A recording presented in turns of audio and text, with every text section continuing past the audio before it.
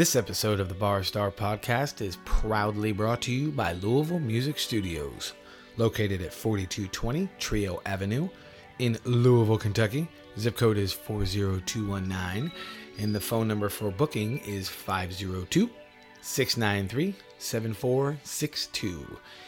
Louisville Music Studios is awesome. That is where my home base is for my new secret project.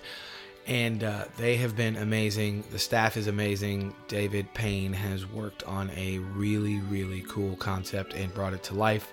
And he is constantly making changes over there. It's an awesome place. You guys need to go check it out because not only is it an awesome place, but they're giving away something for free. David and I had a conversation and he decided to extend our offer. With a 2-hour minimum, if you call that number for booking to book some rehearsal time, you will get your first hour for free. Free shit. Who doesn't like free shit? We're musicians. Most of us are broke. So check them out. If you have not checked out Louisville Music Studios yet, you need to. Like I've said before, you can go in and rehearse for a couple hours. You can rehearse for an afternoon.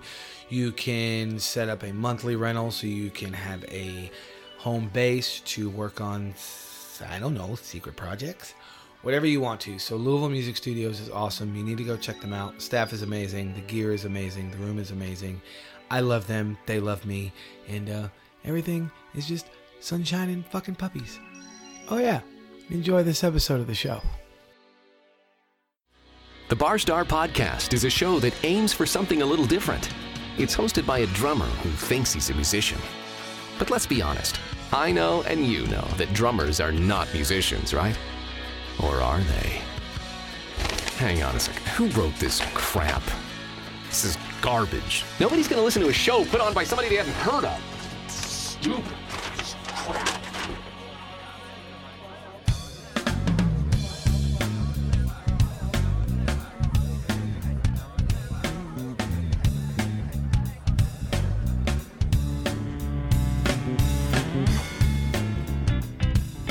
Hello, hello, hello. Welcome to another episode of the Bar Star Podcast. I am your host, Stephen O'Reilly. I want to thank you guys for taking the time to come back once again to hang out with my dumbass. I appreciate the followers and the supporters and the listeners and everything that falls in between those weirdo fucking categories. You guys are awesome and I appreciate it. I hope everybody is doing well. I hope everybody had a good week. And as always, I hope you guys went out and did some shit.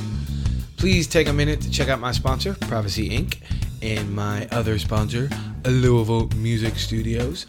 Both of them are awesome. And if you go into the shop at Prophecy or if you call the number for booking at Louisville Music Studios, mention the Bar Star Podcast at Prophecy Inc., you will get 10% off your tattoo. And at Louisville Music Studios, with a 2-hour minimum, you will get your first hour for free. So I'm giving you guys some free shit and a 10% discount on your tattoo. So that is awesome. Thank you, all of you that have gone to Amazon by using the link on my website. I appreciate it. If I could get more of you to do it, I would love you long time. Oh my God, you guys are so cute. All you got to do, go to my website, barstarpodcast.com. In the lower left-hand corner of every page is a link to Amazon. It's basically going to Amazon using the front door of my website. And you can go buy your normal books, movies, music, whatever you buy, whatever you're into. And they just kick back a little bit of money to me. Helps out the show that I do bring you for free every week. And it would be greatly appreciated if you would keep doing that. You guys are awesome, awesome, awesome. Today on the show, I got to hang out with a gentleman by the name of Lorn Fountain. Lorn and I did not know each other very well when we sat down to do this show. He came out, he was one of the gentlemen that I found when I was looking for a guitar player, a second guitar player for my secret project. And he did not work out.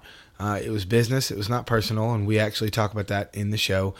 But I wanted to have him on because he's a cool dude. He's got a cool story, and he's been all around the horn, as the old Texas people say.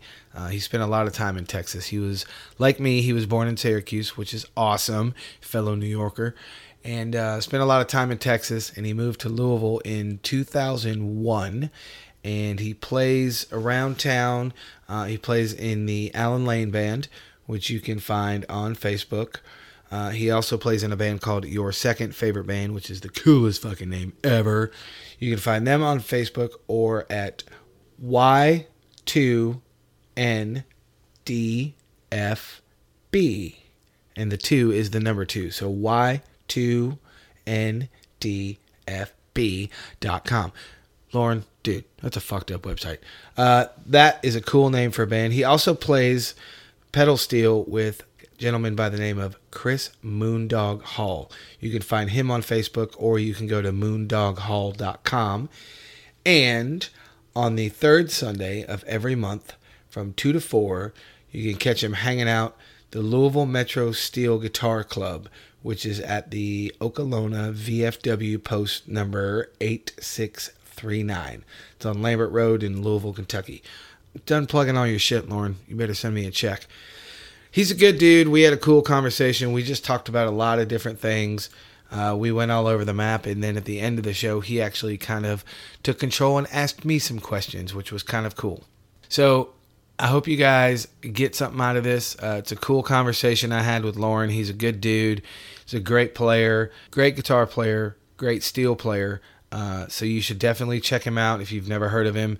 Find out where he's playing. Go see him. Go support him. Go hang out with him. And that's all I got. I will see you, or you will hear me. Technically, you will hear me because I ain't seeing shit except this wall I'm staring at. Such a pretty wall, though. Oh, my God, this wall is so cute. You guys will hear me on the other side of this. Enjoy my conversation with Lorn C. Fountain.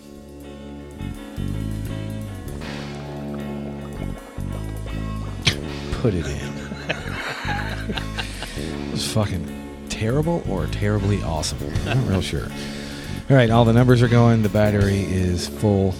Yeah, I erased that other part because I'm fucking dumb. I decided I was not going to put new batteries in, and then I figured out I needed new batteries. Maybe I should just buy a plug for this thing. So I'm sitting in my studio at LMS, Louisville Music Studios, where my secret project rehearses. And I am sitting with my pseudo buddy, and I say pseudo because we don't know each other that well. One Mr. Lorn Fountain. What's up, man? Not much, man. Thank you for having me here today. Thanks for coming over. Thanks for hanging out. I like your chucks, by the way. Hey, you know, a man with chucks is a man that's going to be approved by a lot of people. That is so true. And in my other recording that I had to delete, you said you pulled yours out of the box yesterday, and I pulled mine out of the box this morning, so I win. Okay.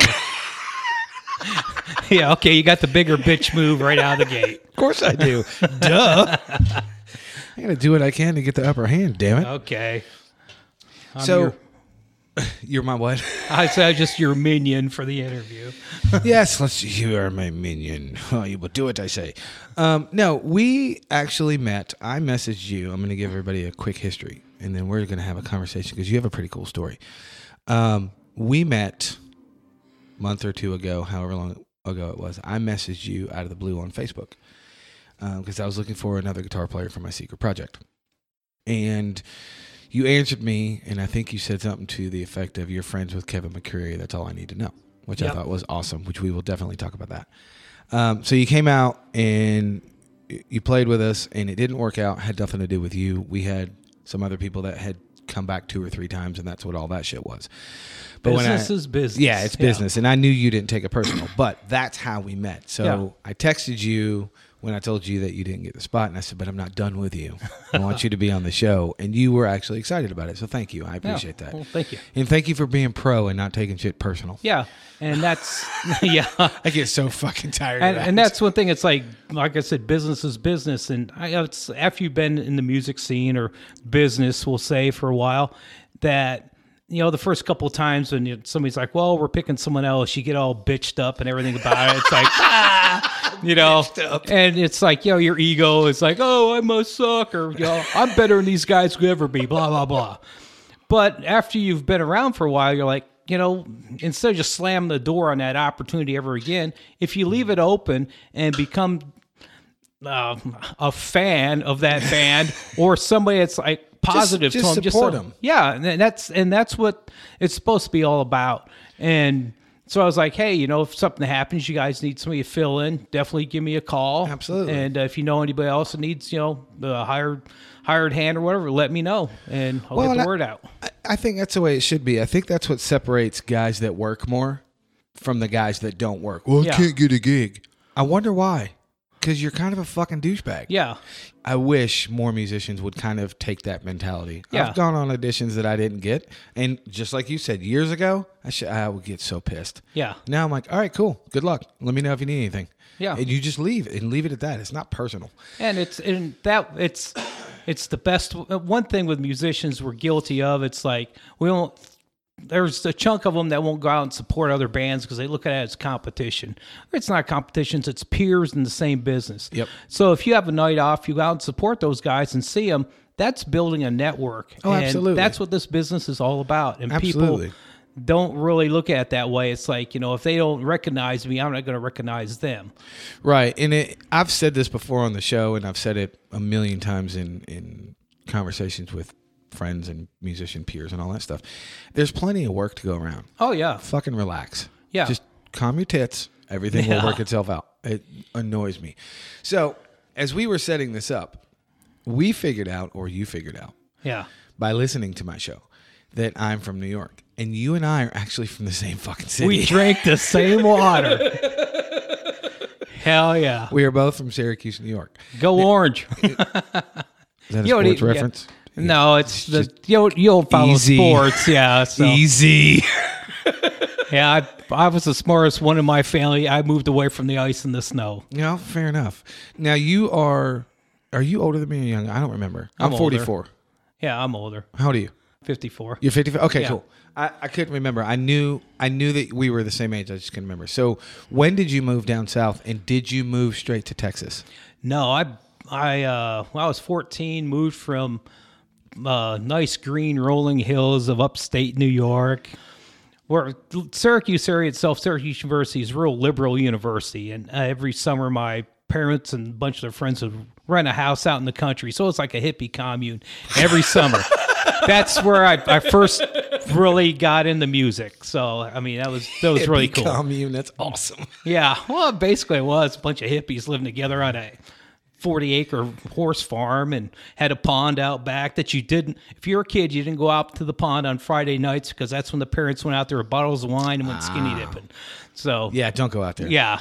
And yes, kids, there actually is rolling hills in New York. Yeah, there was an New apple. York is bigger than just New York City. I mean, physically and technically it is. It's not to me because New York City's all that matters. But Yeah, but all the water from New York City comes from upstate. So I wouldn't be surprised. yeah. But anyway, so I was 14. We left there. My dad had some family friends that lived out in southeast Colorado. So here it is, 14 years old, right when you're like, got your identity figured out, like who you are, who you hang out with. And we get dropped in the middle of nowhere, southeast Colorado. And it's a little town. It's called Lamar. Great place to have grown up in, but I couldn't wait to get the hell out of there.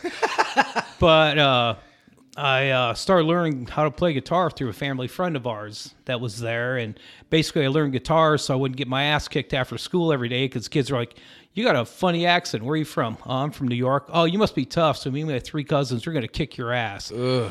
So I started taking guitar lessons and woodshed it out at home every day after school. Nice. And then I was 20. I moved to Texas. Okay, so, cool.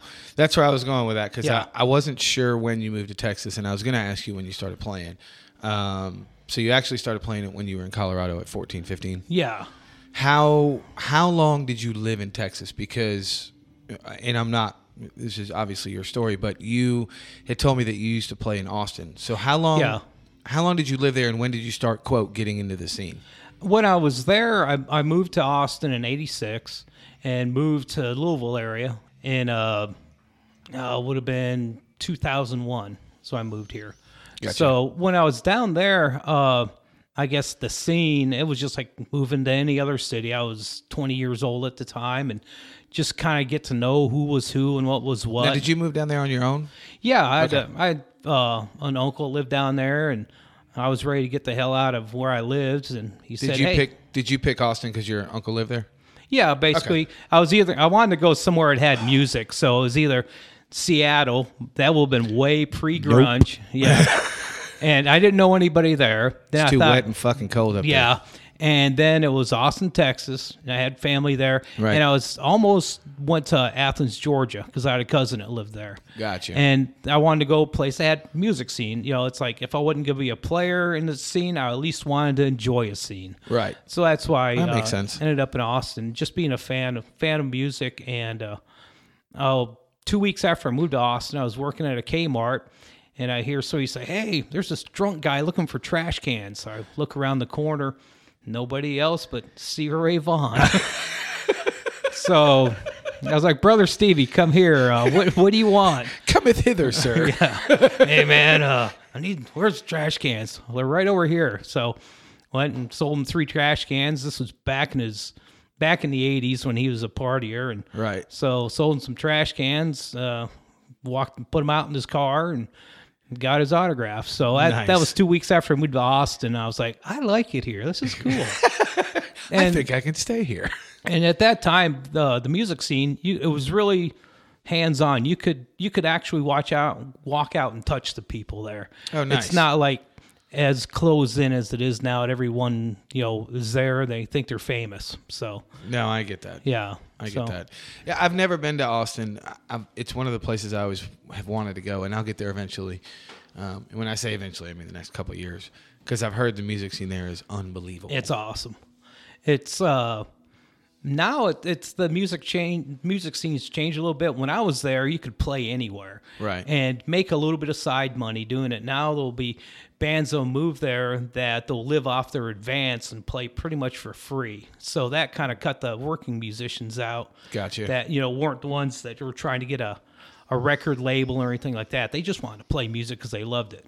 Gotcha. So, well, it unfortunately makes sense, but it makes sense. You'll hear me say it all the time. Business is business. It's got to follow the dollar. So. Well, you do, but it's also, you probably even get it more than me because, 10 years is not a really, really long time, but in what we do and what we've seen in music history, 10 years, if you think about it in history-wise, 5 years is the difference between Elvis and the Beatles. Yeah. So musically, 10 years is a huge gap. So what I'm getting at is I think it's unfortunate and it's kind of sad that it's that way. Even though business is business, like you said, and you're 100% right, it just sucks that there really is no industry anymore. There's no music business. Yes, people can still do shit and get quote-unquote famous, but nobody's making money. Nobody's making art. They're just making content for the sake of having something to put out. Yeah, something to post. Yeah. So. And I'm being a super hypocritical fuck right now because that's what I do. That's why I started this podcast, so I can have content. But I don't make a dime off this fucking thing. Yeah. That's why you got to go to Amazon, fuckers, through my website. That'd be great. Buy a t-shirt while you're there. I love your faces. But seriously, that's one of the reasons why I started this show. I'll order one extra large. Thank you. Thank you very much. BarstarPodcast.com. That's why I started the show, was because the original music, as much as I need that creative outlet, I don't need to dump thousands of dollars in a project that's not going to do me any good. Yeah. A lot of people get on my ass and they're like, well, you're just all about the money. No, I'm not. But I have to have money to pay my fucking bills. Yeah. And there's no way around that. Yeah. None.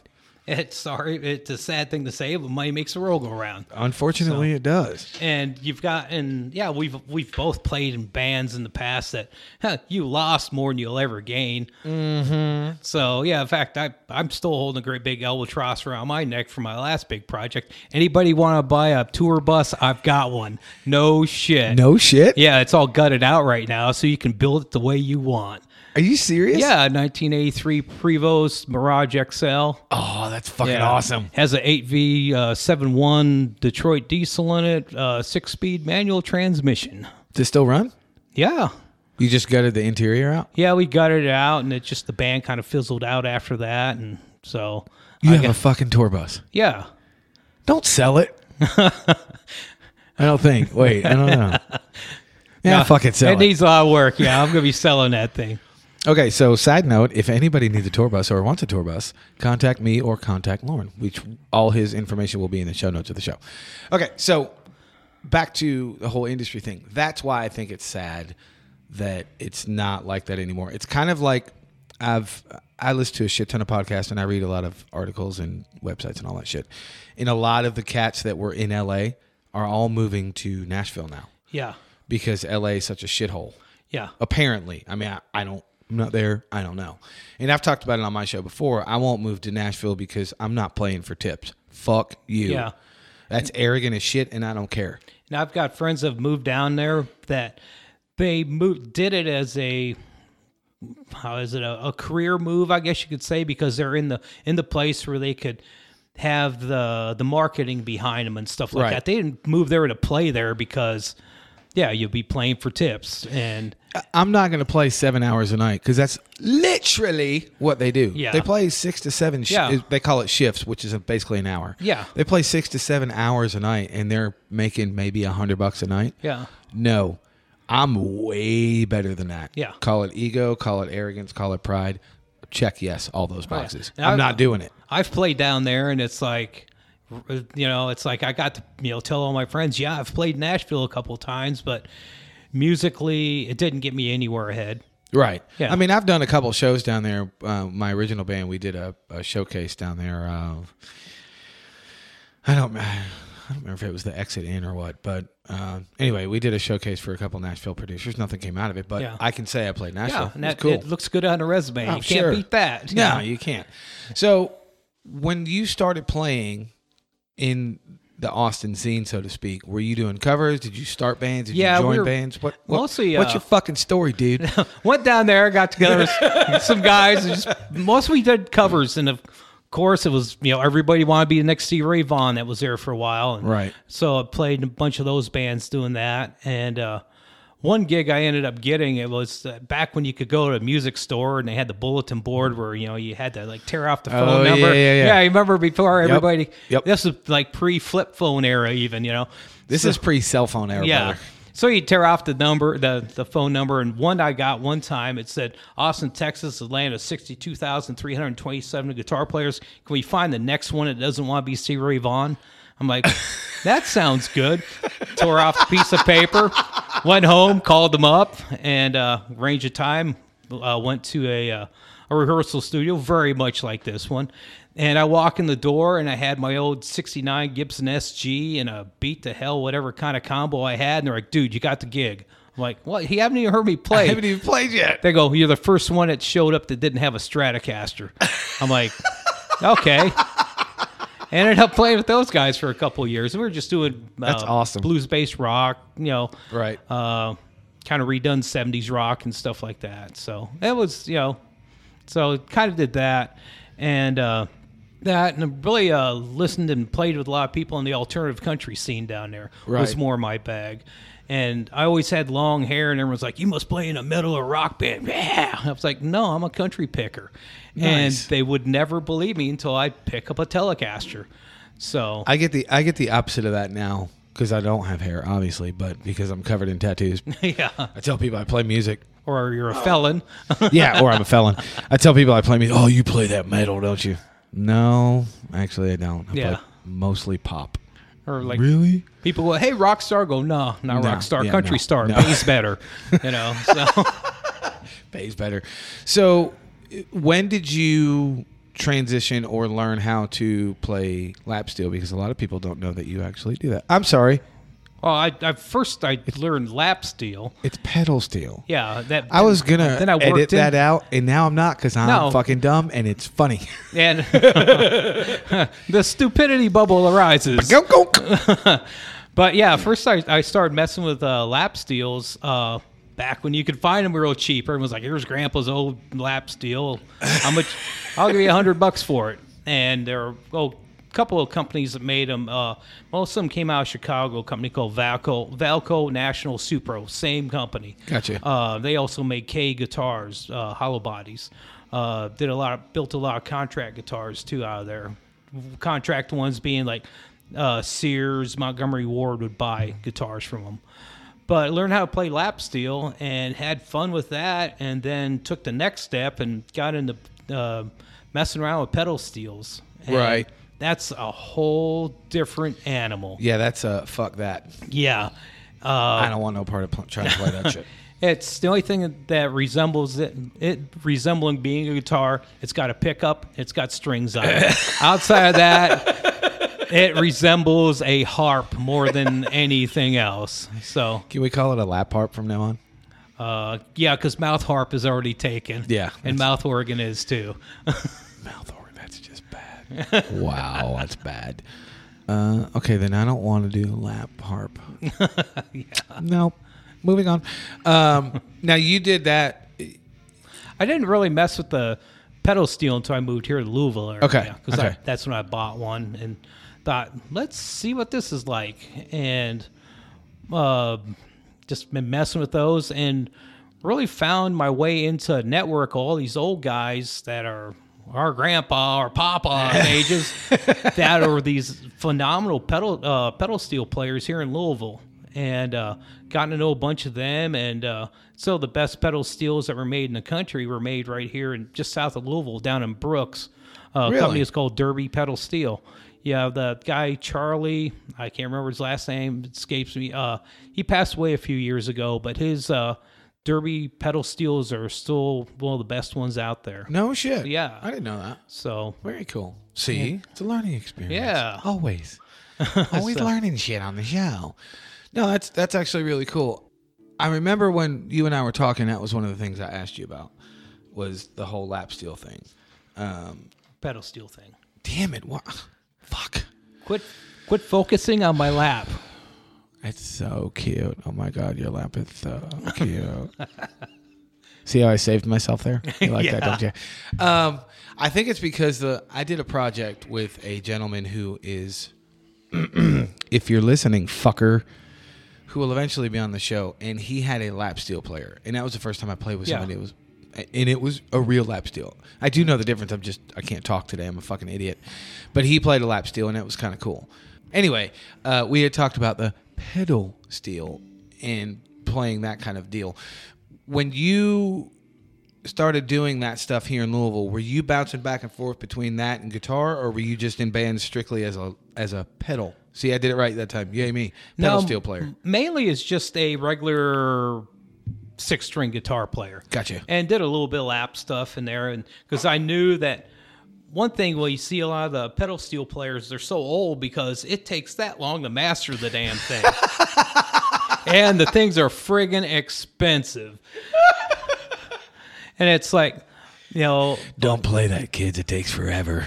Yeah, pretty much. Because there's like one I have right now. It's made by a company called Rittenberry, and it's a very well built steel. I bought it secondhand, but brand new. That thing will run maybe $2,500. No shit. And They're that's that just, expensive. Yeah, and that's middle of the road price for it. If you get like another company, it's called Mullins, made in Flagler, Colorado. Colorado, don't you know? Yeah, no, it's not that. It's not Minnesota, don't you know? No, I just like saying "don't you know" after everything's stupid. Yeah, okay. Well, Flagler, Colorado isn't stupid. It's just a small town on the high Not Colorado is stupid. Colorado with an A in it. Colorado. Yeah, Colorado. Gotcha. Wow, that went right over your head. How did you get this gig? I own it. Okay. It's mine. Well, okay, I didn't say anything then. I've been kicked off finer shows than this will ever be. You're probably true. You've probably been called worse by better as well. But back to the topics of pedal steels. For one, from that company, they'll start out about $3,000. There's other companies that'll be like $4,000 or $5,000. I didn't realize they were that expensive. Yeah, and it's just like if the difference from I've got 4 pedal steel guitars right now. I got one that's a real base model one. It would be like an old beat up Chevy truck. It'll get you the store and back home. No frills though. Then I got another one that was a hand built one that somebody did probably 30 years ago. Still a good guitar, but it's a Chevy with an AC in it, I guess we'll say. Gotcha. And then I've got another one that's a 1974 Mullins. Marlin, and it was made in South Carolina. And this is just like a Emmons, Showbud, just top of the line steel at that time. Nice. Which had been like a 74 totally decked out Chevy pickup truck. Now you compare that to my Rittenberry, which would be like getting a brand new, GMC Denali. Which one do you think is going to run better? Gotcha. So, and it's just the fine tuning on them, how smooth they run, the different levers and pulls on them, and that's what makes all the difference on them. So, gotcha. It'd be like your drum hardware. Oh yeah. We don't want to talk about that shit. It's so complex. I don't even care about it anymore. Now, for my own edification, to make sure I'm not being completely stupid, jokes aside, Robert Johnson is a pedal steel player, correct? Robert Johnson? Isn't it Robert Johnson? Robert Randolph. God damn it. Who is Robert Johnson? I went down to the crossroads. Thank you. All right. Apparently, I'm fucking dumb. Robert Randolph is badass. Yes, Robert Randolph is who I was getting at. Yes. He plays pedal steels. Maybe. Pedal steel, okay. Yeah. He has ones he sits behind, and he also has one, it's a newer one that actually he can play it standing up. Right. Well, the only reason I was bringing that up is so people who have no fucking clue what we're talking about, can actually go YouTube somebody and go, hey, this is actually a pedal steel player, and he's fucking awesome. Oh, yeah. I saw him, I don't remember how long ago it was. It was a long time ago. And he had... he started with North Mississippi All-Stars. Mm-hmm. He did. But there was that's one just calls the Family Band, I think is. Yeah, it's Robert Randolph and the Family Band. But he had his drummer was he had J.D. Blair for a minute, which I've talked about on the show. But then he had I can fucking see the guy's face. And if I think about it, I'll edit it in later. I want to say it's Derico Watson or something like that. But anyway, he had this drummer that was a cross between a gospel drummer and a rock drummer, which is kind of hard to find. Yeah. Because most drummers that lean heavy gospel, and that's all they do. And vice versa for the rock guys, they do the same thing. But this dude had a really cool mix of both, and I don't remember where I saw him, but they floored their shit out of me. They were badass. And he's a fucking monster. Because Robert Randolph, that's where he started out at playing steel. They call it sacred steel. It was from I don't know the exact church. It was some form of Pentecostal church that they had their own type of their own way of how they play pedal steel. It has a lot of vocal qualities to it. Oh, gotcha. So that drummer that you're talking about, it's half gospel and half R&B. It could have been how he developed that style. I don't know. I'm not a drummer, but just a thought. Well, no. Since you're talking about it, the majority of drummers that have that style, in almost all of them will tell you they grew up playing in church. Yeah. And it's that certain Southern gospel kind of style, and it's real staccato, but it's also swung super hard. It's swung almost so hard it's almost triplets. Yeah. But it's not quite triplets. That's how hard that shit swung. And it's cool. I've never really talked about it on the show, but my biggest problem with it is I like the swing too. Like I have a natural swing when I play anyway, but when you push it that hard and it becomes almost triplets, you're killing it. There's no groove there. It feels like you're falling off a cliff. Yeah, if you have a band that can keep up with it, you found a sweet spot. But if the band's trying to catch up to you, yeah, and that's what I mean. It's always pushed. Yeah. It feels like it's rushed and falling off a cliff. Like, I don't. This is making me uncomfortable. I don't understand. Which is why a lot of those guys they have a hard time reining it in. Yeah, but. Flip side, guys like me, I can't play that shit. Oh. That shit's badass. But it's... I don't know why I can't talk today. But it's that whole... Because you're looking at me. Actually, I'm looking at the door, asshole. It's that whole... You want me to go out the door, I get it. No, but it was funny because when I pulled up today, I got out of my car and you were like, what's up, bitch? I went, what the fuck are you talking to? Because I called you at that one, the audition day, I called you a bitch, and you're like... You have no idea. No, I know. That was funny. You were like, God, you're such a bitch, aren't you? I said, you have no idea. I forgot what the fuck I was getting at. Oh, it's all about what you're ingrained with and how you grew up and what you studied. And everybody knows that, but I think a lot of musicians tend to take it for granted. For example, when we were at AIM... and I don't know if I told this story on the show before. If I did, bear with me, kids. If I didn't, you're going to hear it. This guy came over he was either from Portugal or Brazil. I can't remember. They both speak Portuguese, though. Right. I'm starting not to fucking like you, which makes me love you. Anyway, he came over and he was going to audition for AIM in Atlanta Institute of Music, where I went to music school. And they put him in the audition room. And at that time when we were there, it was the actual performance hall. So he's up on stage and he's doing all these Afro-Cuban, Brazilian, 7/8, just weird, like 9/16, bizarre Brazilian shit. And the teachers are running around looking for all of us drum students going, come in here, you gotta fucking watch this guy. Yeah. So we're all mind fucked. We have no clue. We're trying to count it going, oh, fuck you, dude. It's like, I can't do the math. Fuck that. It's that kind of thing. Yeah. So at the end of it, I mean, I gave the kid a standing ovation. He was young, too. He's like 21, 22. And they said, okay, you can do all that shit. Why do you want to come here? And he said, and I quote, I want to rock. Okay, yeah. He couldn't play a 4/4 groove to save his ass. Yeah. And he tried. Like, we all watched him, and we're going, how the fuck can you not play a 4? Like, he couldn't do it. Mm-hmm. He couldn't play an AC/DC groove. He couldn't play anything. Because he grew up immersed in that Brazilian-style music. It's a cool story for my listeners if they've never heard it, but it's also a nice reminder. Pay attention to what the fuck you grew up on. Yeah. And if that's all you are and you've pigeonholed yourself, then you need to open your mind. Mm-hmm. And you need, hey, I'm going to take a right. Yeah. Just like I can't talk about the secret project, but when it comes out, people are going to be like, "That you built that?" Yeah, I did. I'm jealous already. Why are you jealous? Because I know how big it's going to be. Oh, I hope so. Either that or it's going to fall on its face. But you know what I mean? It's in the reason I've done it this way is because, okay, I've done this, and I've done this. Mm-hmm. What haven't I done completely outside of my comfort zone? Yeah. Let's try this thing. Let's see how this works.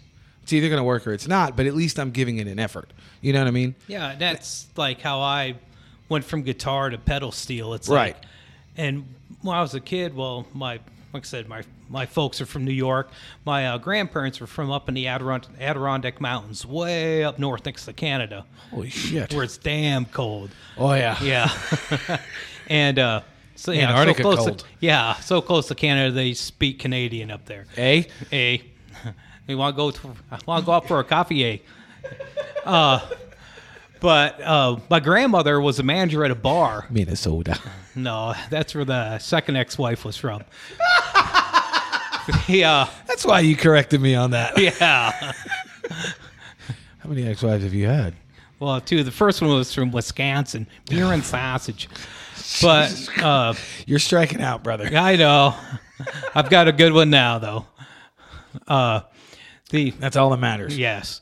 But my grandmother, she was a manager at a bar, and during the summers, it was one of the few happening places up there. They always had bands there. So I was a kid. I mean, I always just loved live music. And, I was like probably like first time you saw a band, you're like, I want to do that. And I was like, I want to do that too. And it's like, so when I moved to Colorado, that's when I was like, I got to find something to do so I won't get my ass kicked. But I always liked music. So, and that's got into that. And one thing I've done, I've always been a real fan of music history, guitar history, and stuff like that. And I've got a big, crazy collection of some decent vintage instruments and stuff. Just worked my way and traded my way up to it. So. And a tour bus. Yeah.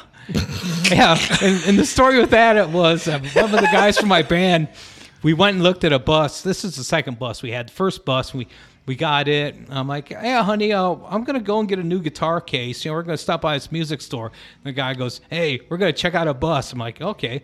And it's like, yeah, we could make this work. So we buy the bus and everything. We get back home. I'm sorry, honey, I didn't get a guitar case. I kind of did, but it's really big. And she's like, what'd you get? Me and the guys bought a bus. Bought a bus. And that one was fun. That was craziest, stupidest, most satisfied I've ever been in the music business. When we went up to, I think it was up in Toledo, Ohio, played up there. And on the way back, just to lay down in a bunk in a bus and just have my earbuds in and just the biggest shit-eating grin on my face. Like, we're in a tour bus and it's ours. This is so fucking cool. Oh, yeah. It's just, really cool. Yeah. And so that was great. And it's like, anybody. Now, did you do that here or did you do that in Texas? No, I was here. Okay. My when I lived in Texas, we just bounced around a lot of the music halls and stuff that were like an hour drive or more outside of Austin, because what our formula was, and it made sense and it worked, was if they lived closer than an hour from Austin, if they want to see live music, they just went into the city and saw it. Gotcha. And from an hour inside, people were kind of jaded to music. But when you're on the outlying areas, when there would be a VFW hall or something that would have a band, it was a happening in that town. So people would show up because it was something special. And just when you played in those places, you didn't have that feeling like there's 30 vulture musicians looking at me. So you got to have a good time with it. With the impress me bro stance. Yeah, you know exactly. That, right? Yeah. You haven't shown me nothing yet. Yeah. Impress me, bro. Yeah. Well, fuck off. Yeah. Yeah, you got every pedal on your pedal board except for the talent button, crap like that feeling. Don't say that shit when I'm drinking coffee. Where's the suck knob on the mixer? Because it needs to be turned down to 0. Yeah. So, but when I came up here and it's bounced around, cover bands and stuff, then it was... Freeze. We skipped over. When did you move here? 2001. 2001. Okay. Yes. And played with Alan Lane Band. It's who I was playing with the last 6 years. We're still doing some gigs here and there, but we hit it pretty hard for a while, and Alan needed to take time off, get his real career and everything situated, and happy family life and all that. So, I mean... Right. You got to do a grown-up decision every now and then, or unfortunately you won't be able to be a successful musician, because take it from me, kids, if you ain't got a happy home, you ain't going to be happy. And if you lose that home the first time, you give away half your stuff. You give it, and if you lose it the second time, you're down to a quarter of what you had before. So make sure everything at home is happy. That's my public service announcement for this hour. What are you laughing? Like, it's the truth, but no one will admit it. Wait, what are you talking about? Yeah. Let me give you my truth. Oh. My divorce cleaned me the fuck out. I lost everything except my drums and my car and my computer. Yeah, my second one, everything was in her name too. Yeah, so yeah. Oh, no. Mine just took everything because her lawyer was amazing and my lawyer sucked. Now that I'm married again, Stacy and I have an agreement. A, we kill each other. Literally. It is not a joke. B, you can buy a tour bus, put your both of you in it, and drive it off a cliff like Thelma and Louise. Yes. Or B, if one of us decides that we don't want to be with the other one anymore, tough shit, we're still going to be roommates. Okay. Because in reality, and we've talked about this, neither one of us really wants to train another human. I'm not interested in that. Yeah. So I'm not going to lose my shit. Okay. She's not going to lose her shit. Yeah. It's like, okay, I've settled for this. She settled for me. Okay, we got to make this thing work. Yep. So, yeah. Now, the comment I made before at the very beginning of us sitting down was you said something about Kevin. How did you know Kevin? Crazy story. And it was not even from anything musically related. That's why him and I think we were true buds. Nice. There was some friends and I, we'd get together at Wick's Pizza down in the Highlands and watch football. Kevin, big time football fan, for Green Bay Packers. Mm-hmm. I was actually going to say, because that I do remember. Yeah.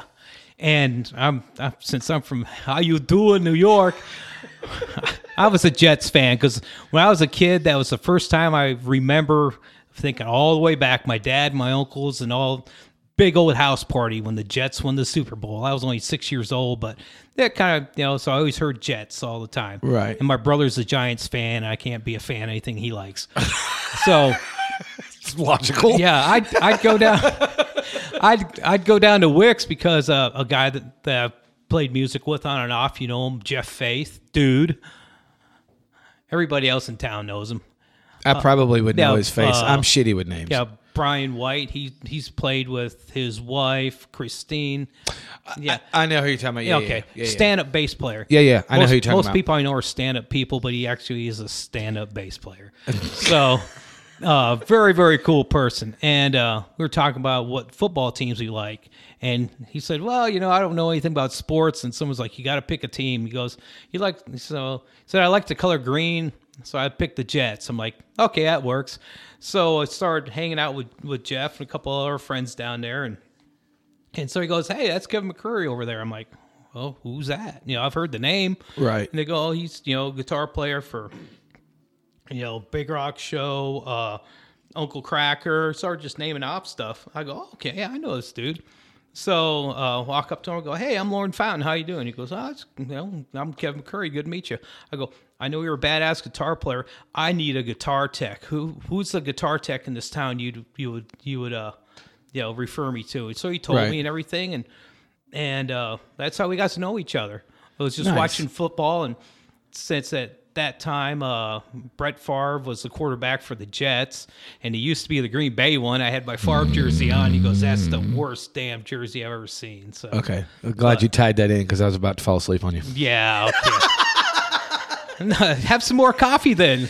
No. But, and just from that, it's like... It's been a long time since my first show has posted, so... Oh, okay. Reminder, 3 things I don't talk about on my show. Sports. Yeah, politics, I know. That's why I tried not doing that. I know. You did well. Yeah. I was proud of you because you tied it into Kevin, so I'm cool with that. So there's only a toe in the pond, not the whole foot. So I just dipped my pinky toe right in. But anyways, that's when Kevin and I, we start talking more about stuff. And usually with musicians, it's like they'll talk about gigs. I always say they have the dick contest. Like, and with Kevin, it's like the only time we talked about was when he played with Uncle Cracker at Red Rocks. Yep. He was super proud of that gig. I was like, dude, you played my dream gig. He goes, what? I go, Red Rocks. I said, I remember going to concerts there when I lived in Colorado. I'm like, I'm going to be on a fucking stage someday. And you beat my ass to it. Nice. But and I could tell he was full of pride from that gig, but he wasn't like boastful about it. No, he never was. Cool. He never was. And that's what I really dug about him. And so even to this day on my pedal boards and stuff, I'll have a piece of tape on there with fur on it. Fur. Just because I don't know how you say it, but it just gives me, makes me want to be a better player. Right. Just a better musician. Because he was like that. He just had that karma. He did. And speaking of the 444, I don't know if you know this. I have a 444 tattoo on my leg. Oh, I didn't know that. Yeah, so. I would show you, but I have on girl skinny pants. No, Kevin Wouldn't was... be the first time they hit the floor, I bet. Shh. Don't give away all my secrets, bitch. If you look... If there was an actual definition of amazing human, it would be Kevin. Yeah. I see people all the time who will talk to me or vice versa because of Kevin. And he's been gone a couple of years now, and he's still bringing people together. Oh, yeah. And that's cool. And on the show, I'm calling you out. Your post on his birthday was fucking amazing. That was awesome. Yeah. That was the coolest post. Go to Lorn's page if you haven't found it already. If you haven't looked him up by now, you stalker bitches. And on Kevin's birthday, you posted a really, really cool picture. Yeah. Where is that sign? Well, we can't give it all away. We're going to make him work for it. When he passed away, I had plans to go to vacation up to New York, and he passed away on a Thursday, and I was leaving Friday morning to go up to New York. We were driving up there, stopped at Football Hall of Fame, took a bunch of pictures there, and wow, that was a waste of time. Sorry, I had to get in a sports show. Go ahead. Yeah, okay. I got it out of the way. I'm done. But that sign, that 444 sign, is a mileage marker. It's outside of Buffalo, New York on I-90. I told you not to give it away. You don't follow instructions. But there's another sign that no one else knows where that one's at. The black and white sign is a state road sign that's off the beaten path. Okay. So there you go. So you got to go. So everybody go to his page and check that post out. It's awesome. Yeah, because I'd find weird Easter eggs like that, and I found a 444 mileage marker outside of it's on Highway 287 up in Colorado, next to Deer Trail, Colorado. It's the sign 444. I am. We were driving down the road last year, and it's like, hey, there's a sign 442. We're either 2 miles too far or not enough. Right. Here it comes, 444. I'm like, freaking Easter egg from Kevin. Nice. So, little bastard's always watching us. Yeah. Did you ever get a chance to play with him? No, I never did, man. And one thing that I guess a regret I have was like, he said, hey, I need to make it over to your house and play all your guitars. I go, dude, you'll ruin them all for me. I'll never be able to play them again. And now I look at it, it's like, man, I should have, dude, that would be an honor. Come on over. And I never got a chance to extend that to them. Right. So anymore, I have friends that are, how can you say, worthy musicians where I'm like, dude, come on over. I got dream gear that you'll never get a chance to play. Right. So no, that's cool. Yeah. So that's really, really cool. Now, who are you playing with now? Are you just doing the Alan Lane stuff? Yeah, doing some gigs here and there with Alan. Doing some pedal steel stuff. Chris Moondog Hall, whenever he comes through, I'll play pedal steel with him. We'll do it. So he's singer-songwriter. He's from all over this part of the country. Right. He's based out here in Louisville. Lives down in Nashville now, but he'll come through and he'll just play acoustic and sing, and I'll back him up on pedal steel. Just do a duet like that. Oh, nice. That's cool. And we've done that around Louisville, Indianapolis, and stuff. So, and then very cool. Then there's some other people I play with. It's called Your Second Favorite Band. That's a really good fucking name. Yeah, it is. And they're people I've known for a while, and we just do acoustic gigs here and there. I think we got one next month at the Tim Tam Tavern over off of a Popper Level Road. Mm-hmm. So yeah, so doing what it takes to keep the chops up. Very cool. Now you said, because you have a notebook in front of you and you haven't looked at it yet. Uh-oh, this could be a long day for you. You said you actually had questions for me. Were you fucking with me or are you serious? I could work some in. Okay, like when you move... What's on your notebook? No, that's just okay. What did I have? Let's start there, because now I'm just interested. Okay, like what is the hardest difference between being a rock drummer to being a country drummer? Because I've noticed, I've known guys that could beat out every kind of rock beat there is. You say, okay, give me a two-step country shuffle, and it just F's them up. Now, is this really on your notebook, or are you just Are I you have really country drummer me? note? So you have there. questions for me? Yeah. Oh, okay. All right. So to clarify, you're asking me questions off your notebook. So you brought questions for me. It's fucking weird. I like it. Are you talking about a traditional two-step? Yeah, you do two-step. Then you have the different shuffles and stuff. Part of the reason I will blanket every answer from here forward, drumming related, is all my opinions. Part of the reason that stuff is hard to switch back and forth between is exactly what we were talking about earlier about the Brazilian kid. Yeah. He grows up that way. Or the gospel kid, he grows up that way. Or the rock kid, he grows up that way.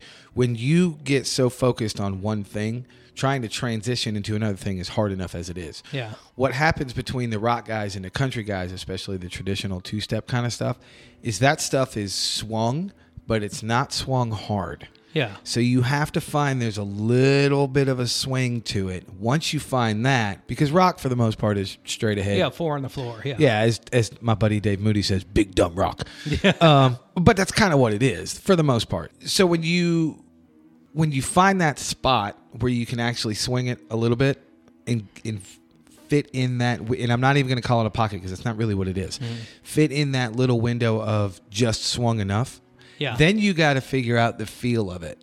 And a lot of that traditional two-step has like what's known as a New Orleans line or a New Orleans swing, which is its own fucking entity. Yeah. And a lot of guys can't do it. It's hard to get in that mindset. On top of all that, once you get in there, it's a hard groove to hold. Yeah. Because most of that two-step shit, you got to hold it for 3 or 4 minutes and you're not moving. And I've noticed that people who are more rock-based drummers, they can find that groove, but then they get it too busy. They find other stuff to throw in there. And I was going to say that's the backside of it is for some guys, once they find it and they figure out they can do it, then it becomes too simplistic for them. Yeah. Because there's nothing else going on, which is the point of the groove. Yeah, because you got like your shuffles that I've heard references to. You've got your flat tire shuffle. Yep.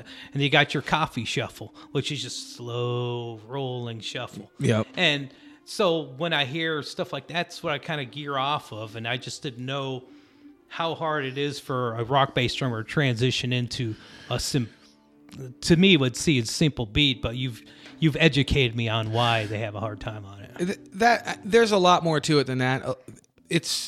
and I don't know which episodes of my shows you've listened to, but I talked about me playing jazz. I love jazz music. Yeah. And I'm not saying that to be cool. I really do. I mean, I have a lot of jazz shit. I listen to a lot of jazz.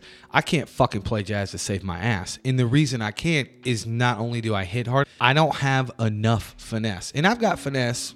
You people that are saying I hit too hard, I really do have finesse. Go fuck yourselves. But I don't have enough finesse because you have to have a level of 0 to 150 to be able to play jazz shit. Yeah. Because it's so light to medium light to almost kind of light to, well, let's get a little unlighter. It's this window that goes on forever. So I suck at jazz. I'm fucking horrible at it. But I think where a lot of drummers kind of drop the ball, and I'm just adding to this even though you didn't ask this, is they can't admit to themselves that they can't do anything or they can't do a certain groove, and they try to do it, and then they fuck it up, and it sounds like boots in a dryer. Yeah. Or as I call it, the wheelchair down a fire escape rhythm section. Yes. Yes, exactly. But I think that's the biggest reason. There's just a style and a finesse to that traditional two-step that it's hard to hold it if you can figure out how to do it or how to sit there where it lives. And then it becomes hard to hold it, and then your brain starts to wonder because once you're holding it and you figure out, oh shit, I can play this for hours, then you get bored.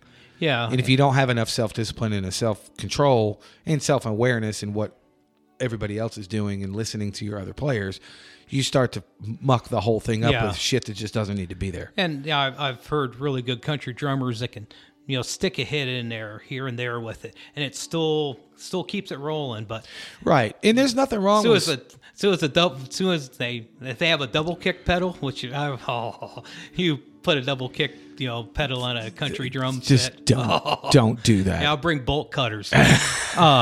Wait, don't do that either. Yeah, smack a bitch, but don't cut his gear. But there was one guy that guys will be about 10 years ago that he was transitioning playing rock to country, and at that time over at Expo 5 over in Shively, Hank Williams Jr.'s band was there. At that time they're called the Bama Band, and the drummer he had is just awesome. Right. So this kid, I'm like, here's a country drummer right here. There's a groove in country. Watch this guy do it. Yeah, there definitely is. He's like, holy shit. He goes, he makes it look easy. I go, but it's not. No, it's not. So, and he worked his ass off. He got pretty proficient at it. And I think that's a problem a lot of other musicians have with drummers, hence all the drummer jokes and all that bullshit. Pizza's here. What? Oh, I thought that was a bass player joke. Pizza's here.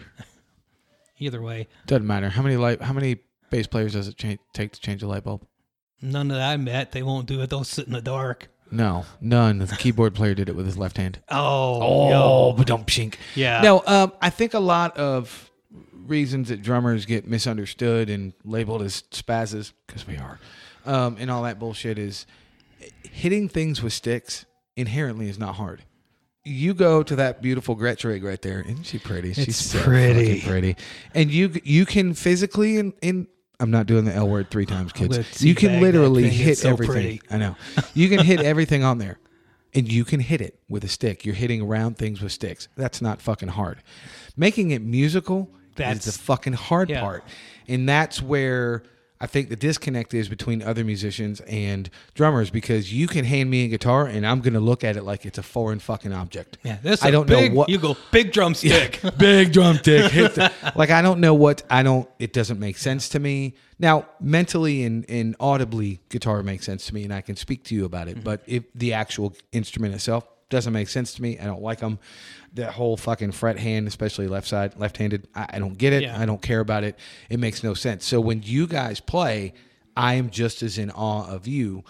But when drummers play, a lot of guitar players and bass players are like, you're just hitting shit, dude. It's not fucking hard. Actually, it is fucking harder than you think. Something I heard a long time ago and always kind of go by. Every guitar player wishes they were a badass drummer, and every drummer wishes they could just cook on a guitar. That, just... They could change. I'll meet you halfway. I wish I could play the shit out of a bass. Yeah. I'd much rather play bass than guitar. Yeah, because bass was my first instrument. back when Colorado, when I lived Colorado. there, a guy that my dad knew, he was needing a bass player in his country band. I said, well, I'm not a bass player. I want to play guitar. And he's like, I'll give you free guitar lessons if you play bass in my band. So that's how that started. So. You left that out. You should have said that like an hour ago. Yeah, well. Good job, fucker. Yeah, hey, at least I didn't talk sports. Thank God you didn't fucking talk sport. I'm just kick your ass. No, I'm just kidding. Build a but wall. does that make sense about the whole two-step thing? Yeah, yes, it does. Okay. Yeah. What else you got on your notebook over there? Let me see. Come on, hit me. What you got? Yeah, I'll spank you. Let me see. Don't spank me hard. I'm kind of a girl pants. Yeah, I bet you are. Okay. Uh-oh. Yeah. So, well, okay, since you're from a younger generation, not totally younger, but, maybe a different mindset at that time. Mm-hmm. Like when I first started learning how to play, in our little town, there was a bunch of rock players, a bunch of country players. Mm-hmm. The rock players, they'd only show you enough so you would never get better than them. The country players are like, we'll show you everything you want to learn just because you get into the circle better. Mm-hmm. That was with guitar. The drums, was that the same kind of deal with that? This is a two-part answer, and I am unfortunately going to give you a long-winded answer. Hey, because it's your show. You damn right, bet. Now, the reason it's going to be slightly long-winded in two parts is I did everything backwards. I did not take my first lesson until I was 29 years old. Okay. And I started playing at like 12 or 13. So I went a long fucking time without even a single lesson. So when I started taking actual lessons, of course the guy next door is going to show up and play drums. Because I'm talking about drummers. That's all right.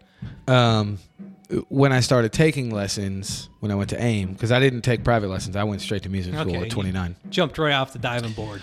Basically, because it's a really long story, and I'll tell you off the show because I've told the story on the show before. I think I've probably heard it. You probably heard it. Yeah. But when I got into AIM, I was surrounded by all these players that all we wanted to do was help each other. That's cool. It is cool. Yeah. But I've always noticed, and I've noticed this from day one. Here's the second part of the answer. I've noticed from day one, to me, in my little world of drums are the worst about being competitive. There's always a cocksucker in the bunch, right? There is. And I think guitar players are to a point, again, this is me looking outside, guitar players are to a point, but drummers always seem to be the worst because they want to see who can A, out-chop the other one, or B, can play faster than. Yeah. And I who don't has give the faster helicopter? Yeah, I don't give a fuck about either one of those. I never have. So when I was coming up and teaching myself this, that, and the other, I didn't notice if it was separated by the rock guy or the country guy or the metal guy. I would just ask different players around the few southern towns that I grew up in if they had any advice. Some would say yes, some would say no, some would give me a nugget of something, some literally told me to go fuck myself. Yeah. Fuck you, kid. Go fuck off. I'm not teaching you shit. I was like, okay, cool. I hope you fucking die tomorrow. So I've had the whole gamut as far as who will give what information and who does not give information, who will help you and who won't. But in an environment like AIM, everybody really wanted to help each other. But there was always that, even in AIM, there was always that underlying competition. Still a little chip on the shoulder. Yeah, I think some of it's a chip on the shoulder, but I think the other part is if I'm better than you, I'm going to get a gig and you're not. Yeah. Or if you're better than me, you're going to get a gig and I'm not. And me personally, I've never looked at it like that. Yeah. I'm better than a million dudes. I'm worse than a million dudes, and I'm just as good as a million dudes. And I don't give a fuck. Yeah, I've always gone by, there might be, I know there's better players, there's worse players, but every once in a while I'll walk into a room and I'll have the sound that person who runs that band is wanting that day. Right. So. It is what it is. And it took me a long time to understand that and appreciate it. But I can say ever since I started playing, I've never been into competition.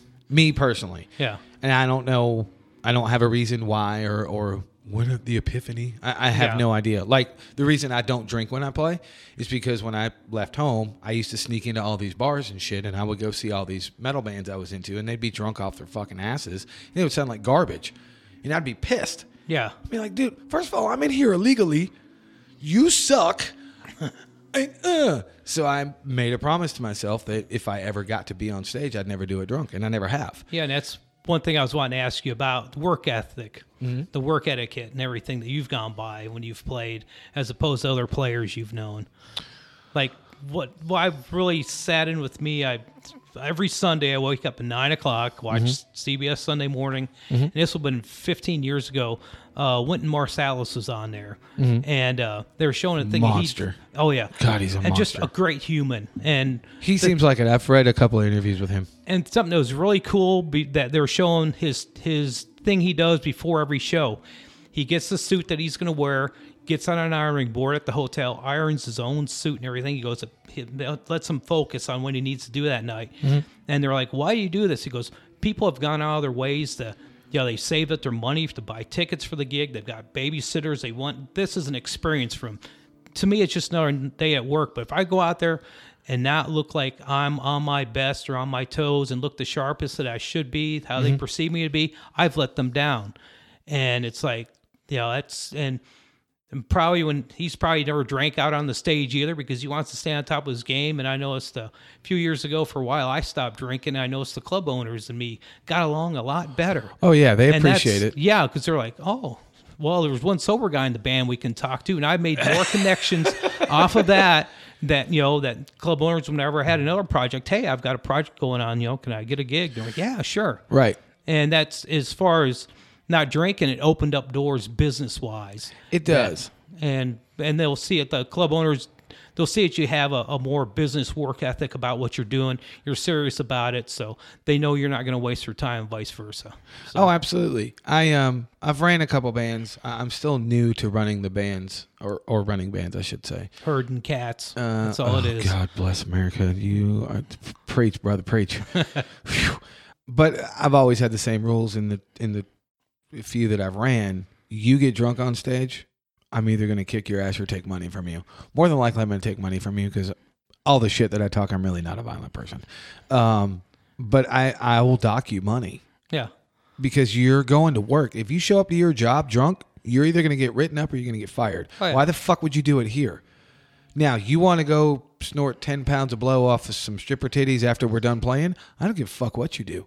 You want to go drink a fifth of Jack? Yeah, I want video. You want to go drink a fifth of Jack? If our gig is over, I don't give a fuck what you do. Yeah. Because and the only reason I stress that is because it seems to me that people misunderstand it. Where I'm coming from is like, well, you just don't like that stuff. No, I don't give a fuck what you do. Like, I really do. You want to go shoot heroin? Go ahead. I don't fucking care. Just not be my at the business. gig tomorrow. Just show up and do your job. Yeah. That is the point of it. It's not that I'm against anything. I don't give a fuck what you do. Yeah. But if you're on stage, you're at work. You know why you're at work? Because at the end of the night, you're going to make money. I'm going to pay you, or whoever you're working for, if you're not working for me. Yeah. They're going to pay you. You are doing a job. Yeah. It is the coolest job ever. Oh, no doubt. It's fucking amazing. Yeah. There's tons of perks that come with it. Why do you have to ruin it? Yeah. It's still a job. Yeah. And I think people get lost on that. Now, the flip side, if all you want to do is once a month just get fucking sloppy and play a bunch of party tunes at a party, and that's what you want to do, and Hammer you're not trying to fucking knock yourself out, brother. Yeah. Call me up. Let me know when you're going to play. And about the time you're so blitzed that you can't stand up, that's when I'll leave. But I will come hang out with you. But when you're doing it in public and you're charging people money, do your fucking job. Yeah. I've always thought that. Yeah, like I said, and give the people what they are anticipating. Don't disappoint them. Yeah. And you'll always have a following. I've said this for years. I wrote about it in the book.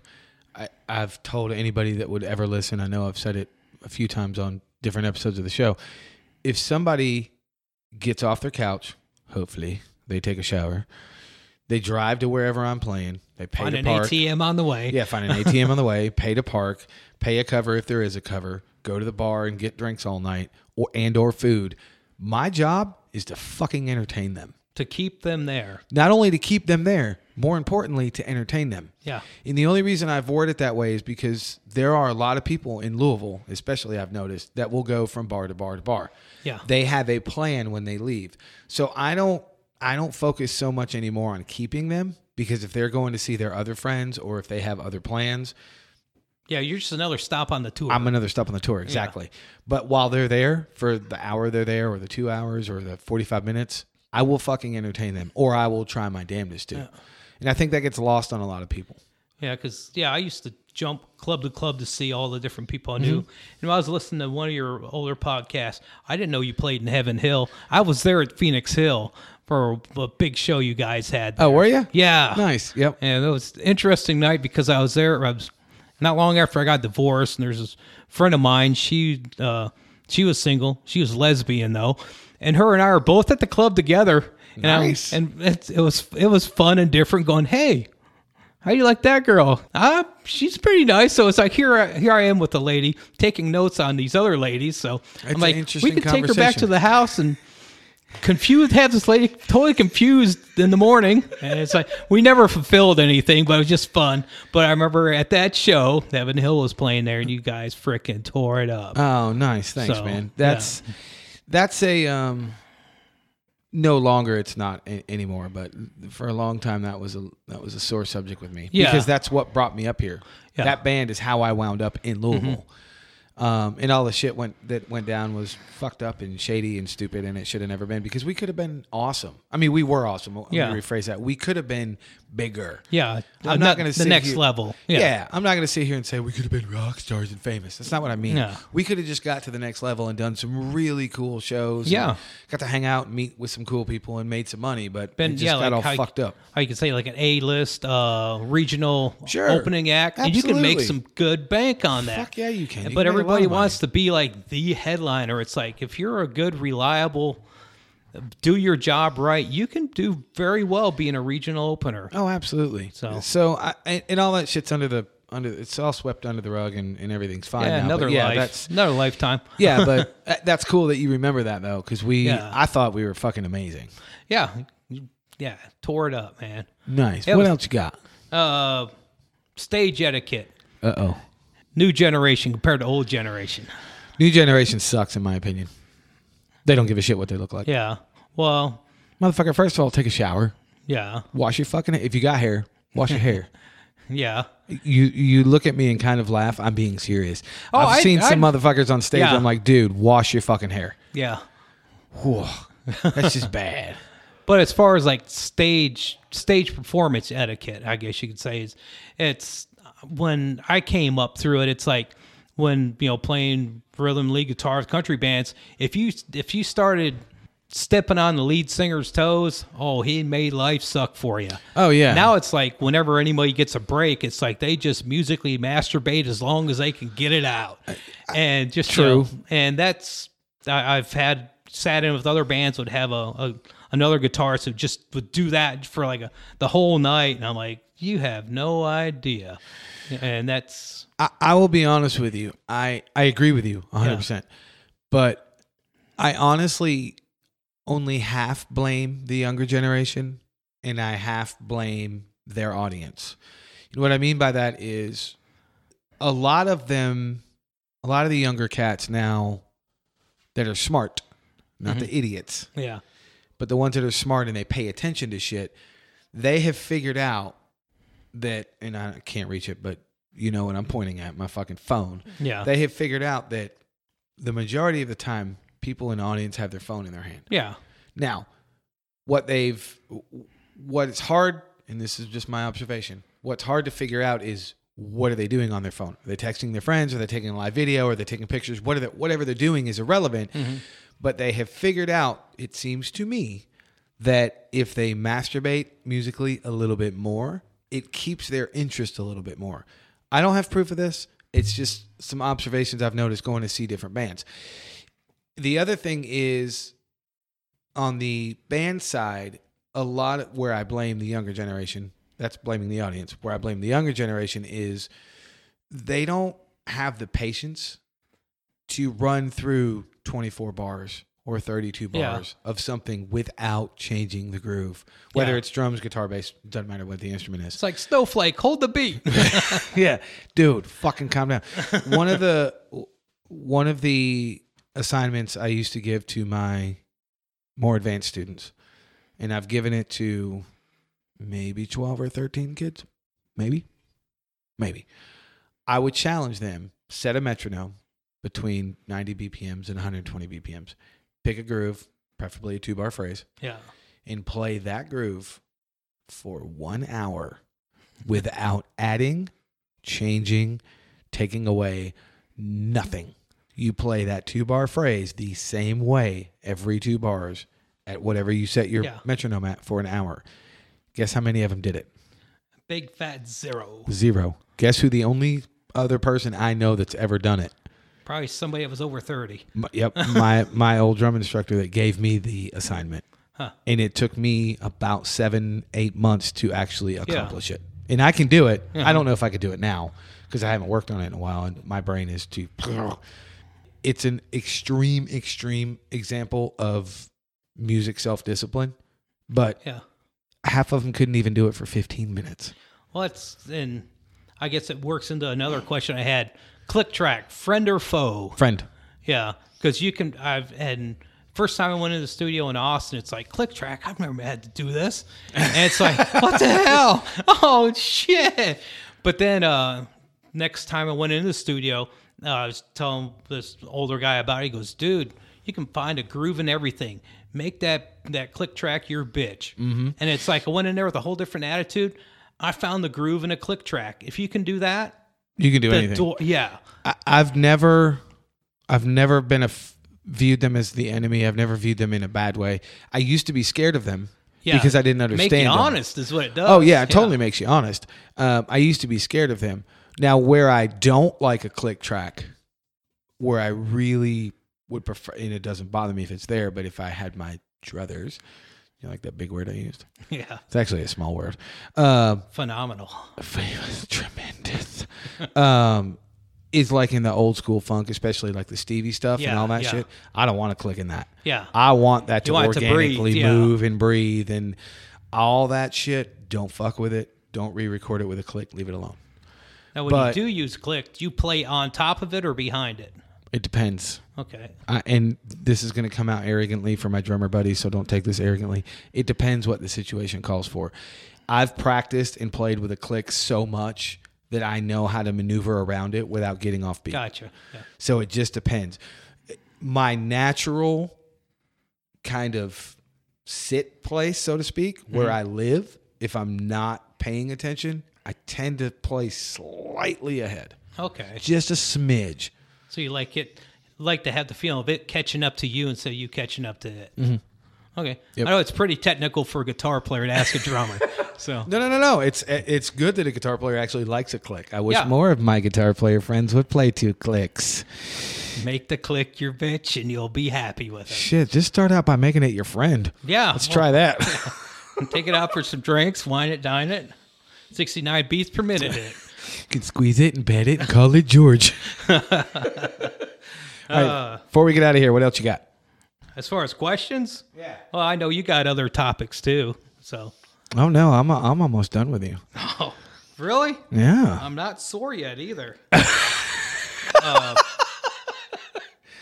Okay. Have you been in a band experience that either wasn't one on the stage that either made or broke the band? Like it would be that moment when you find out that, this guy just isn't going to do it. That you find that a light bulb clicks off, you're just hauling dead weight. That it ends the band or that member gets replaced? Because that's 2 different questions. That, I guess from there on that you got, it's just like, okay, this ain't going nowhere. Oh, yeah, for sure. I can't think of a specific example. I do know that there was a couple times where we were trying to form something, and this is back 15, 20 years ago. We were trying to form something, and people would present all this shit, and we'd come in and we'd rehearse one time, and everything sounded great, and then they would come back, and the gear that they had wasn't theirs that they brought to the audition, and they didn't have a guitar, or they didn't have a car, or what the hell ever the case was, and 2 or 3 rehearsals, you're trying to get some shit going, and it's just like, you sold me a bill of goods. I'm the asshole for buying your bill of goods, but we're done. This ain't going nowhere. Yeah, I've been there. Yeah, and I've also been in this situation where I started a band, picked the players that I wanted. One of the guitar players was referred to me. Except for me. Waiting for your crocodile tears to finish before I finish my story. Pudding tears. Would you say wooden tears? Pudding tears. Pudding tears. I like that better than crocodile tears. I'm taking that. Well played, by the way. So this was a few years ago. So I formed this band. The guitar players recommended to me or referred to me. Came in. Everything went great.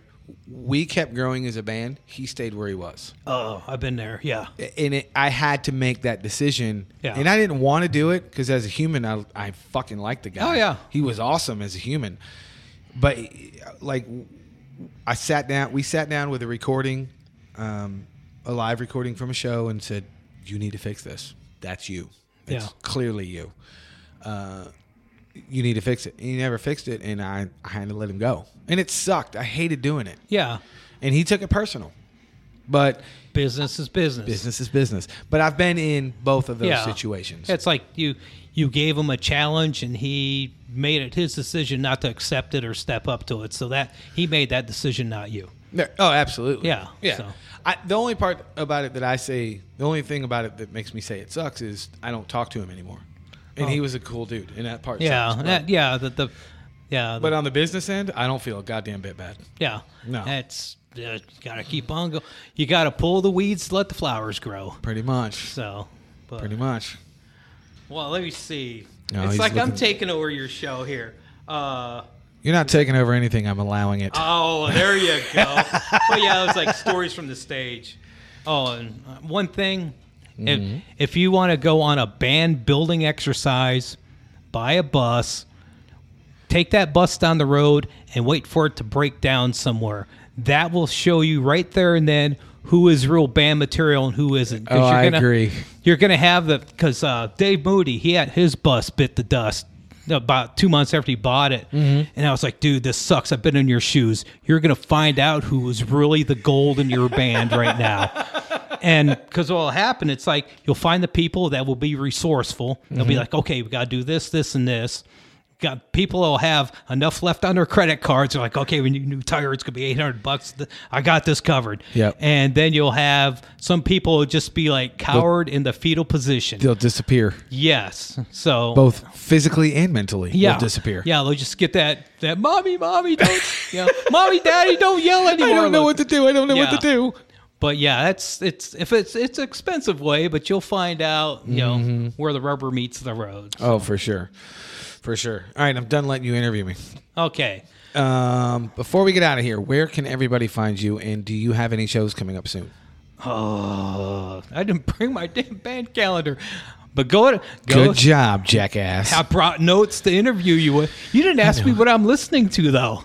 I didn't do social media issues, or what are you listening to? I didn't do either social one of media those. issue. The only thing I say: be happy, positive. I mean, I know there's a couple really great players in town that they have to get some intervention for being bipolar, because one day it's the greatest thing in the world, 2 days later, pity potty. Oh yeah, it's like, I dude, get it. Be positive. And another lesson from Brother Dave. I mean, oh yeah, because I've been at times it's like, I just want to flame that person out. But it's like, no, got to be the bigger person. Mm-hmm. So, be a grown-up. Or handle it in private if it's something that has to be handled. Exactly. Yeah. Just, say, hey, I need to talk to you. Don't be a bitch about it. So, sorry, was that my New York attitude coming out? No, not at all. All right, then what are you listening to?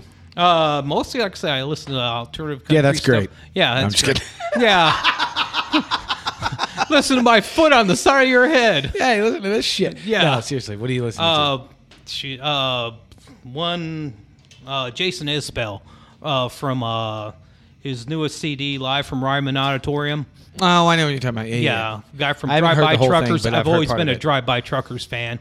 And even back when he first got the gig with them is when I really started getting into that band. I'm like, damn, he took my gig. I knew there was far-fetched I could ever get something like that, but just one thing I like about him, every show you go to or you'll hear about him, he introduces everybody in his band every show. Right. If that's something so simple it could be done, but not everybody does it. Right. And to me, that just seems like, as far as musician-wise, it takes him up to another level. I agree. I agree. So I think it's understated. A lot of. I'm trying to find my words because it seems more common in the pop world that they never give their on-stage musicians credit. They're not predisposed to announcing the other people that support them. It's right. It's in it, and it's not even announcing them. It's give them credit. Yeah. Like one of the things I like about Pink, I love Pink. I don't know if you know that about me. Not just the color, the artist. I've played some of her tunes. Yeah, she's a fucking badass. Straight up cool. Yeah. And we saw her at Yum Center, one of the greatest shows I've seen, and she took a good 10 minutes out of her whole show and introduced everybody in her band and had a conversation with a few of them, and a few of them got to show off, quote unquote, some of their licks. And but she made it a part of the show. It wasn't just she introduced her band. I like to take my band. Yeah. No, she didn't do any of that. I mean, she had a conversation with everybody, and it was awesome. And I thought that was really, really cool of her, because the average person, or the average Pink fan for that matter, it's all about Pink, and that's it. Yeah. They don't have a clue what the fuck goes into making Pink's music come to life. Yeah, and it gave her band a personality. Yeah, absolutely. And it was really, really cool. So, all right, what else are you listening to? Is that it? One record? No. Well, you bring it up, and then you give me one record. No. God damn it. Whitey Morgan in the 78s. Their pedal steel guitar player, a guy named Brett Robinson. I know him. Very, very cool cat. Nice. And excellent steel player. He's one of the newer generation ones that's really catching everybody's ear. He's just gotten a bunch of endorsements and stuff, and it's like excellent player, really cool cat. And what's funniest about him, you see a picture of him, it looks like you could have gotten a steel guitar player from 1973 in the big hat country era. And Brett looks just like that. Polyester shirt, pants, and he'll play that part. That's kind of his character he plays. But very, very cool cat. He's best steel player I've had a chance to sit down and meet and play with and stuff like that. Very cool cat. Where's he from?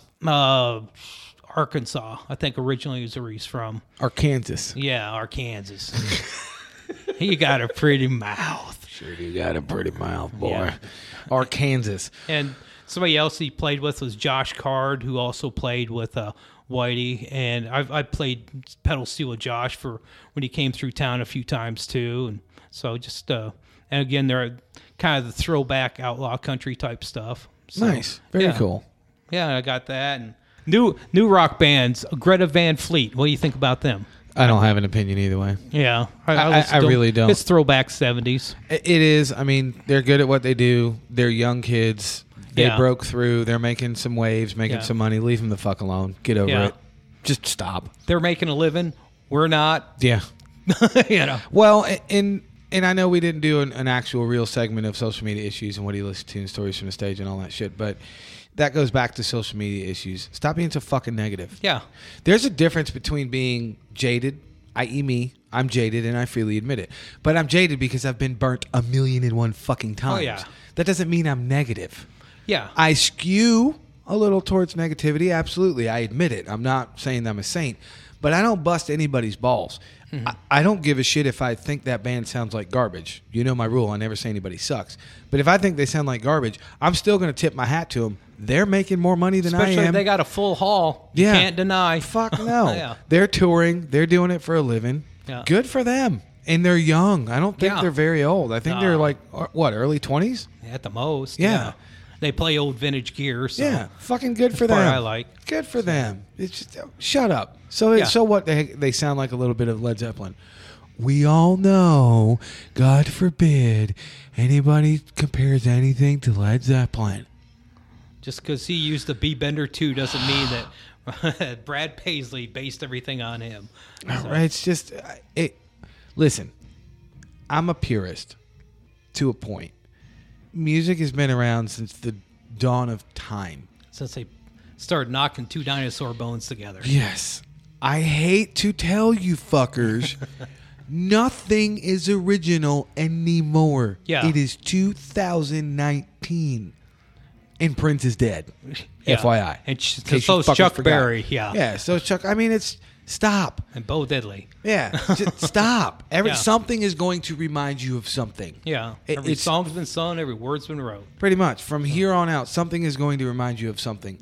And it's okay. I think people need to realize, I mean, look at me. I'm 44 years old. I was born in 1974. It was around the height of Led Zeppelin's heyday. Yeah. 44 years ago. Think of the music that has come out in the last 44 years. Hey, well, I was born, the number one song, Beatles, I Want to Hold Your Hand. Right. So, I mean, and that was 54 years ago. yeah. Just think of, I think, and this is where I get a little jaded and cynical and I get on my soapbox. I think that's where people don't stop and think because they're so quick to judge. Yeah. Fucking relax. Do the research. Not only do the research, but just fucking relax. You're on your couch eating fucking Doritos. They're touring the country. Love them, like them, or hate them. They fucking win. They got craft services. You've got craft dinner in a box. Exactly. That's good. I like that. I'm stealing that. But no, seriously, they win. What are you mad about? Yeah. I don't give it. Support them. You know. Kingdom Come. Do you remember that band from the 80s? Yeah. That Awesome. band, Awesome. phenomenal band. They sounded a lot like Led Zeppelin. Yeah. But you know what? They filled that gap that when no one sounded like Led Zeppelin. Exactly. And I think Kingdom Come sounds way more like Led Zeppelin than Greta Van Fleet, personally. Yeah. I can see that. Yeah. Was that Lenny, what was his name? Lenny Wolf or what the fuck ever it was? That dude sounded a lot like Robert Plant. But I think people just get too shitty about it and it's almost like they take it personal. What do you care? Yeah. Why is it such a big deal? Now, if Greta Van Fleet came out and they looked like Led Zeppelin, they played the same kind of gear. They're a Led Zeppelin tribute with a different name. Yeah. You're a Led Zeppelin tribute with a different... Yeah. Then I can see you kind of having an issue going, all right, kids, seriously. Now, flip side to that is if you come out as a Led Zeppelin tribute, then okay. Better and have you your do shit all together. Led Zeppelin songs, knock yourself out. Yeah. I think people just get too up in arms about the wrong fucking shit. Yeah, they just get, it's like anything else. They're just getting so polarized. It's like either totally right or totally wrong. Yeah. So. There is a middle ground. There is a gray area. There used to be more one. I know. I wish there was more now. I mean, listen, if you don't like something, awesome. Turn the dial. That doesn't mean it sucks. That doesn't mean your buddy doesn't like it. Yeah. And don't try to convince him otherwise. If he likes it, cool. You guys want to rag each other. That's not what I'm getting at. But fucking calm down. Yeah. It's no big deal. I love my Sabian cymbals. I've had people try to argue with me that so-and-so is better, or Zildjian is better, or Paiste's better. I've played Paiste. I don't have anything against them. I'm endorsed by Sabian. They win. They came after me. They educated me on how their cymbals are made, the way that I hit. Sabians are actually better than me. I break less of them than I do Paistes. They're a better tool in your toolbox than what the other ones could Doesn't be. mean the other tools suck. Has nothing to do with that. Oh, and for all you Zildjian fuckers, they're owned by the same family. Yep. But it annoys me when people get so adamant. Yeah. And so, I'm an opinionated motherfucker. I will give you my opinion. Damn New Yorker. I know, right? I will give water. It's in the fucking water, right? Yeah. I'll give you my opinion. And then that's the end of it. I'm not going to push it on you. Mm-hmm. What you do with the information, that's on you. Yeah.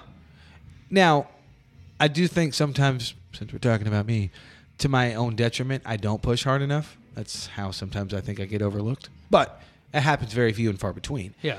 Because I'm not going to push you into something. If you don't like that fucking amp right there, I don't care. Yeah. If you like it, that's fucking awesome. Let's talk about it. If you don't like it, oh well. It's in it. I think I've had one of those. Does that mean you like them or you don't? Yeah, it's okay. All right, that's a good one. It'll fill this room up. I know that by experience. True, very very true. But I think it's the same reason why I'm not a fan of Neil Peart. I'm not a fan of John Bonham. I'm not a fan of a lot of the quote unquote early drum gods because for so long they were pushed down my throat. Yeah. And it pisses me off. Don't push it down my throat. Now, knowing what I know now, obviously after being on this planet for so long, Neil Peart, absolute fucking innovator. I'm still not a fan of him because I think he's too mechanical. That's why I don't like him. Okay.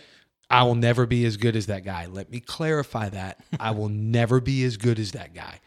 He does not suck. I just don't like him. Yeah, it's just my thing. It's my taste. That genre, that how he plays it, it's just it's not. It's not even the genre because I'm a huge Dream Theater fan. Okay, yeah. It's not even the genre. I don't like his playing. Mm-hmm. John Bonham, same thing. John Bonham was a phenomenal rock innovative drummer. Everybody knows that.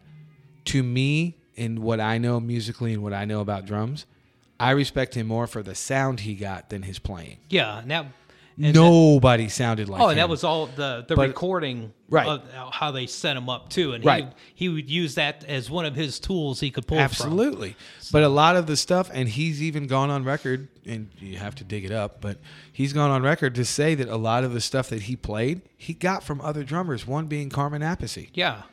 So even back then, it was kind of the same deal. It's like, fucking relax. Yeah. Don't push anything down my fucking throat. But I got off on a tangent. I didn't mean to. No, that's cool though. But it's the same thing. It's calm down. Everything is fine. The house isn't going to burn down. Nothing's going to burn down. Just relax. They're on tour. They're doing their thing. Fucking good for them. So there you go. And I guess for me, the other music I listen to all put me in a good mood. JJ Gray and Mofro. I don't know if you listen to them or like them. Love that band. Oh, love that. I had a chance to go see them, and I could not because I was booked that night. Now same pissed. Here, man. I was so pissed. Was that when they came here a couple years ago? Yep, I was booked that night. Yeah. I was so mad. Stacy goes, "You got a gig on that?" Fuck. She was mad too. A good time music. I mean, I've got it out in my iPod in the car, and it's just like having a shit day. Turn on some JJ. Oh yeah, JJ's cool. And along those lines is Alabama Shakes. Oh yeah, they kind of put me in that JJ kind of mindset. The first time I saw them on like Saturday Night Live, they were on there, and it's like, holy crap, there is some hope for young kids in music. I was like, oh. It's like, you know, the lead singer, Brittany. I can't remember her I don't know her name. I had no idea. She was out there. She just sang it with conviction. It's like, oh yeah, she's a badass. Oh yeah, I don't know her name. She's a badass. And they just excellent band. That's why I was like, what kind of, you see them, like the hair stands up on your arms. It's like, oh yes, someone is here to save us. They're fucking awesome. Oh yeah. All right, dude. Before we get out of here, where can everybody find you? Where's all your shit? Plug all your shit, should I say? Okay, well, you hit me up on the Facebook thing, Lorn C Fountain, middle initial C. And you'll have to email me to ask me what that C stands for. I don't want to. Yeah, sometimes it's a scary ride. Keep your hands in the car. And you see, just keep your hands in the car. Yeah, you see, I'll be playing up the Alan Lane Band. Go to our site, alanlaneband.com, and then your second favorite band will be at Tim Tam Tavern on. I'm trying to remember if it's Hess or Hess Lane.